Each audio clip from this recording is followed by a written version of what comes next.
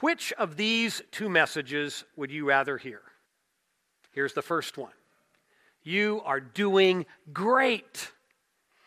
Your life is a wonderful example of faith and faithfulness. By the way that you live, we can see that you clearly love God and you love others. Just keep on doing what you're doing. Or then there's this message. You are messing up. You've turned your mind and your heart and your life against God. In fact, you're engaging in conduct that is immoral and unethical and ungodly. And as a result, you're going to face some dire consequences. And you'll only avoid these consequences if you change and humble yourself before God. Now, I think the answer to my question's obvious. We all would vastly prefer the first message. And there are times when we might actually deserve to hear a message like that. Yet there are times when what we need most is to hear that second message. And issuing messages like that was the role of a biblical prophet. Every prophet was asked by God to give God's people a huge dose of tough love by delivering an unwanted, unpopular, yet vitally needed message. And every prophecy in the Bible is a variation on a theme, and the ultimate response always boils down to this. You need to change and humble yourself before God. Change. Humble yourself before God. That's a message proud and stubborn people don't want to hear. Proud people don't like to admit that they might be wrong. Stubborn people don't like to admit that they might need to change. The reality is that we like our independence, and we like fooling ourselves with the idea that we know better than God how to run our lives. And so in most cases, the last thing that anyone wants to hear is the prophetic call to humility. Messages from a number of prophets are recorded for us in the Bible. They all wrote a long time ago. And yet their messages still are highly relevant today because human nature simply doesn't change. Societies change. Cultures change. Values change. Morals change. Technologies change. Standards of living change. But basic human nature is amazingly consistent across the centuries. Consistent in ways both good and bad. And one of the consistent problems of humanity is that we rebel against our Creator. We rebel because of our pride and our selfishness and our stubbornness. We rebel because we're not humble. And it's in moments like that when God's people need to hear some words of tough love that call us back to God. And we find such a message from God recorded for us in the book of Micah, chapter 6, verses 1 to 8. And that's where we will turn our attention this morning. Micah writes words that were given to him by God, and here is what he says to the people of God. Listen to what the Lord says. Stand up, plead my case before the mountains. Let the hills hear what you have to say. Hear, you mountains, the Lord's accusation.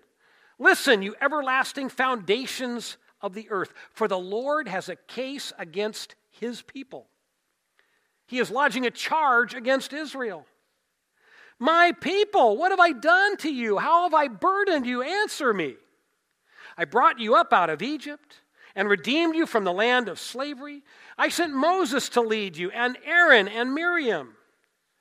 My people, remember what Balak, king of Moab, plotted, and what Balaam, son of Beor, answered. Remember your journey from Shittim to Gilgal, that you may know the righteous acts of the Lord.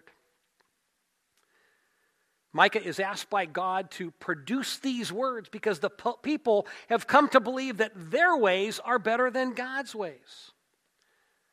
They believe that a life of selfish indulgence is better than a life of godly humility. Yet that is the pathway towards self-destruction. God wants to rescue his children from themselves, and so here he calls them to account, and he challenges them because in a very real sense, they have put God on trial. Whenever we elevate our judgment above the judgment of God, we're putting him on trial. And God makes this clear by the way he responds here to his rebellious people. He presents his arguments as if he's pleading a case in court. He calls the elements of creation to stand as witnesses and to serve as the jury.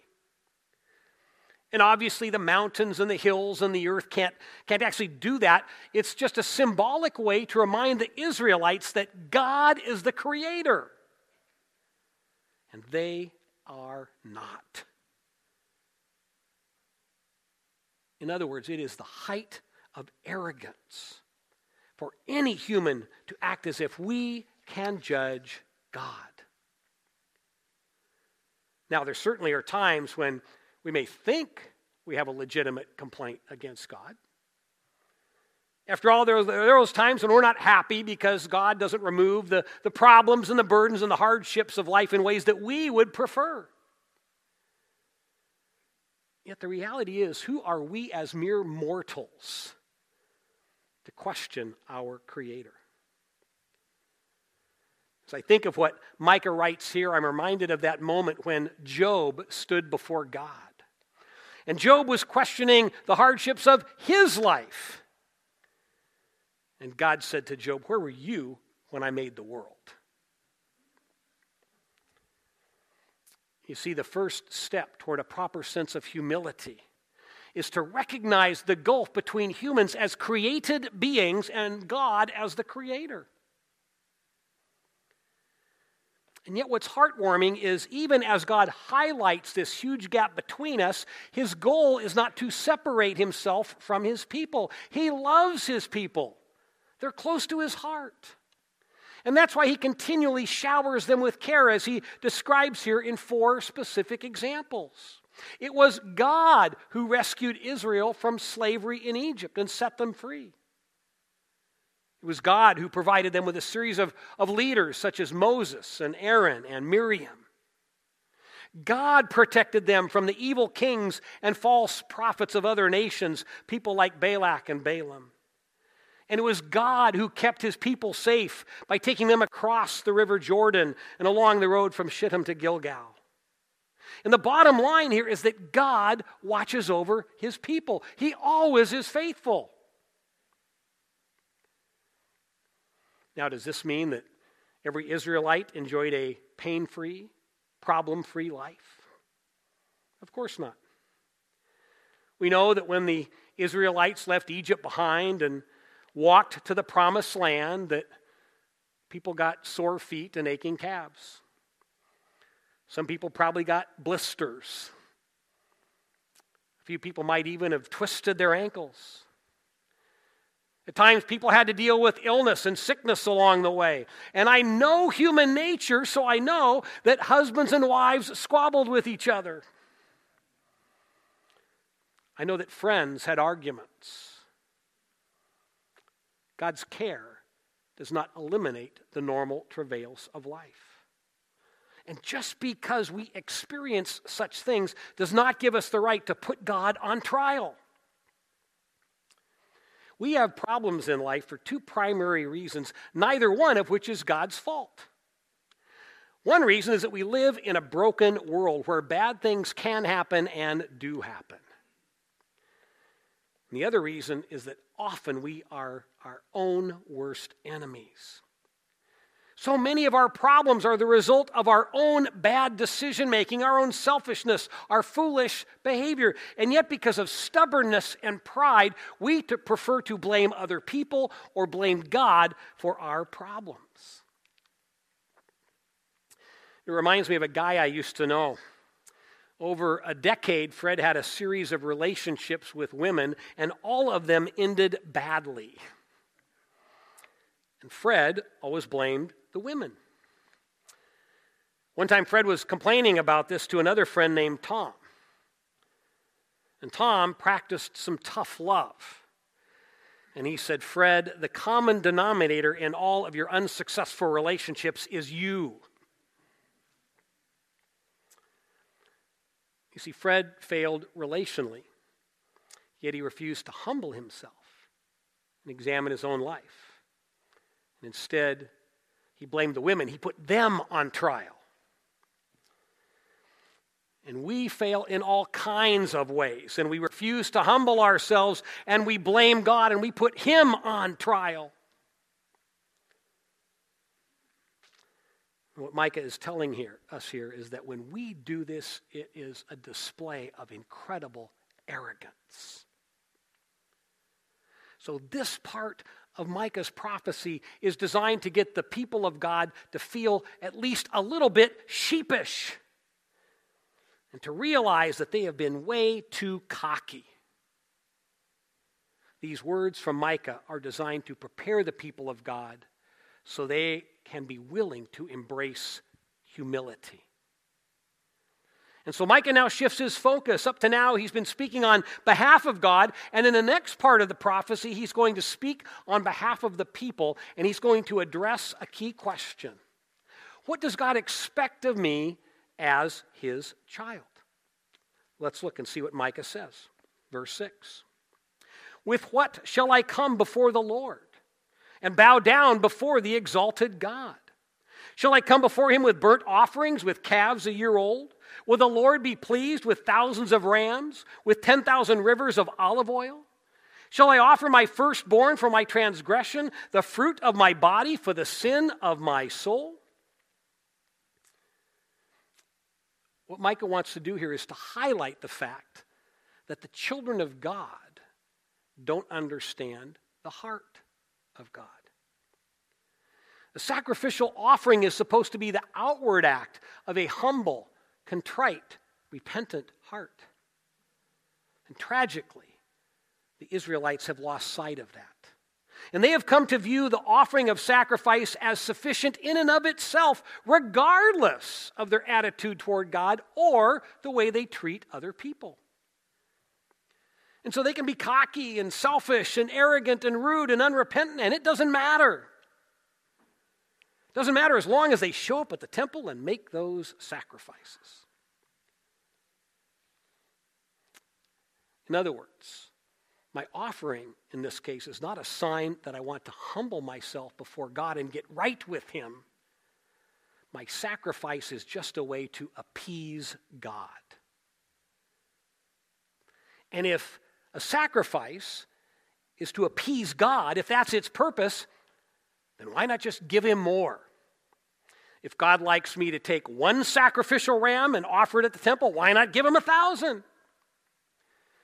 If He wants me to bring one jar of precious oil to the temple, why not bring Him a river full? In fact, why not offer my own child as a sacrifice?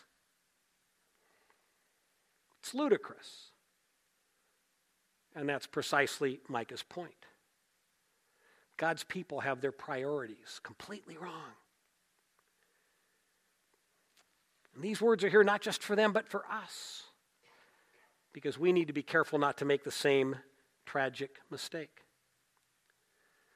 God asks us to make different kinds of sacrifices than He did of Israel. And yet we can still misuse those sacrifices that we offer God. We might paraphrase Micah's words for us this way. Shall I throw a few more dollars in the offering? Or attend church more often? Or perhaps even give every single spare hour I have to serve as a volunteer? You see, whether we offer our time or our money or ourselves, we can't approach giving as a way to appease God. Because if I adopt this approach, my focus is not really on getting right with God. My focus is getting God off my back. And it's an insult to our Creator. it displays a remarkable lack of humility. Micah wants us to understand that just increasing our offerings, just sacrificing more, is not the way to put things right. So what then is the answer? Well, Micah is now going to switch his focus again, and once more he's going to speak to the people on behalf of God. And in this last part of the prophecy that we'll see today, Micah makes God's expectations crystal clear. Verse 8. He has shown you, O mortal, what is good. And what does the Lord require of you? To act justly, and to love mercy, and to walk humbly with your God. Now, I find it interesting that Micah introduces this conclusion to this part of the prophecy by referring to us as mortals. Some Bible translations use the word man in reference to mankind, but I think the word mortal captures the meaning better because it emphasizes that this is a message from the immortal God given to mortal human beings.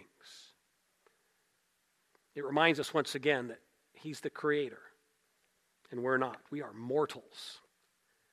And what God wants from us mortals is three distinct things. Rather than keep a checklist of what sacrifices we've made or not made, God asks us to embrace a humble lifestyle. A lifestyle where He comes first. A lifestyle which reflects justice and mercy flow out of humility. As I think about what God is asking of us here, I have to say that it's sad, tragically sad, that God has to urge His people to be just in their dealings with others. You'd think that God's people would naturally want to promote justice, to personally be treating other people with fairness and impartiality, and to promote a world where that happens, but they don't. And in fact, at the time Micah writes these words, justice has largely disappeared from Israel. The operating rules of society are heavily tilted in favor of the rich and the powerful and the politically connected. And why does that happen? It happens because it's so easy for us to be selfish and prideful and to think more of ourselves than we do of others, to focus on getting what we want and not worry about how it impacts others. A lack of justice grows when there's no humility before God. And the history of humanity is a history, unfortunately, of injustice. And injustice occurs in a variety of ways in virtually every society in history. And it occurs in our world today. And it occurs, at least in part, because we don't tend to view justice through the lens of biblical truth. We tend to view justice as either a legal issue or a political issue. Now, justice certainly has legal and political implications. But justice goes beyond that. It goes deeper than that. Justice ultimately is a matter of the heart. When I act justly, I'm living with humility before God and making every effort to treat others fairly. Treating others as I would want to be treated if I was in their place. Justice is a very complex issue. So we're going to dig into it more deeply at some point during this year. It's an issue we can't put on the shelf. It's an issue we can't ignore. We need to grasp it biblically because God wants His people to act justly and to promote justice in this world. And God also wants us to love mercy because mercy lies so very close to the heart of God. Just a little farther on in Micah's book in chapter 7, Micah tells us that God delights to show mercy. He delights. God does not give mercy grudgingly. He looks for opportunities to be merciful. And He wants us to do the same. Now, mercy is fascinating because in the Bible, mercy always is a form of rescue. It's rescue from deserved justice or rescue from undeserved injustice. Mercy is when we say, I know you wronged me, but I'm going to forgive you. Mercy is also when we say, I know you have been unfairly wronged, and I'm now willing to invest some of my time or my effort or my money to help set things right. You see, mercy involves some kind of sacrifice on our part. It's the right kind of sacrifice, not the wrong kind that Micah mentioned earlier. And here's where this gets really challenging. God's urge for us to love mercy lies in tension with his urge for us to act justly. And why is that? It's because loving mercy means that sometimes we will have to let go of our desire for justice. And it's not easy to do. It requires some humility. That's why God urges you and urges me to embrace a lifestyle where, above all things, we walk humbly with him. And if we're humble before God, then we will not think more highly of ourselves than we ought to. In fact, we will be willing to consider the needs of others as equal to and sometimes even greater than our own. And for all of the reasons that Micah lays out here in this part of his prophecy, humility before God is a core characteristic. It is a foundational characteristic. It is the base upon which our character and behavior is built. And if we get this right, it will be reflected in the way that we respond to God. It will be reflected in the way that we treat others.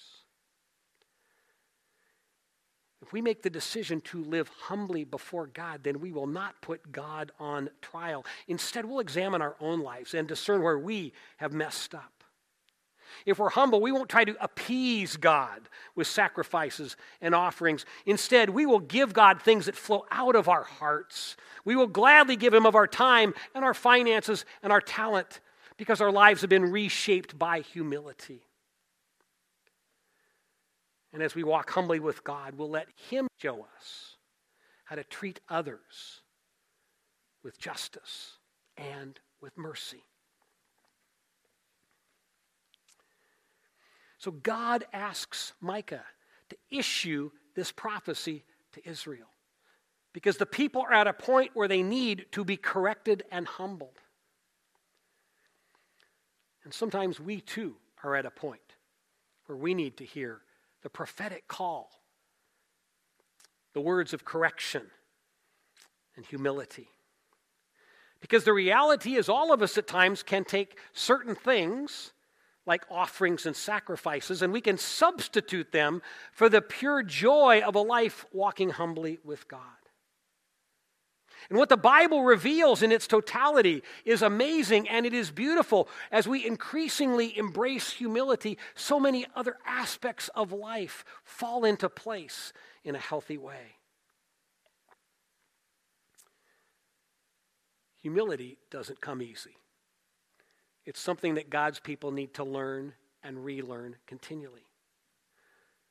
We don't grasp it in a day. We learn it in a lifetime, really. But we want to grow in this area, and so we are entering into a year of humility here at Garden Way Church. A year of learning to walk more humbly with God. And I have to tell you that as I stand here at this point, I have no idea exactly what that will look like. God has given me no master plan for this year. I just know that this is the direction he wants us to head. And we will have an opportunity to learn from him and from each other how to walk more humbly with God. And so in the year ahead, from time to time, we're going to open up the Bible and look more at what it says about humility. And we'll examine issues of pride and selfishness and stubbornness, those things that trip us up. those things that get in the way of a life of humility. And our theme verse for this year will be Micah 6:8. And so we will talk about how a life of humility can help us wrestle with the complex issues of justice and mercy. We've hung 2 banners out in the lobby to remind us of our theme for the year. I hope that you and I will enter into this with open and expectant hearts to see what God might do in our midst. And my hope is that 12 months from now, we will be different people. 12 months from now, we will be a different kind of community of faith. That 12 months from now, we will be changed because together we will have learned in a richer, deeper way how to walk humbly with God, individually and together. So as we enter into this year, here's my invitation. Let's ask the Holy Spirit to help each of us discern the answer to this foundational question. God, how do you want to reshape my life so that I can walk more humbly with you?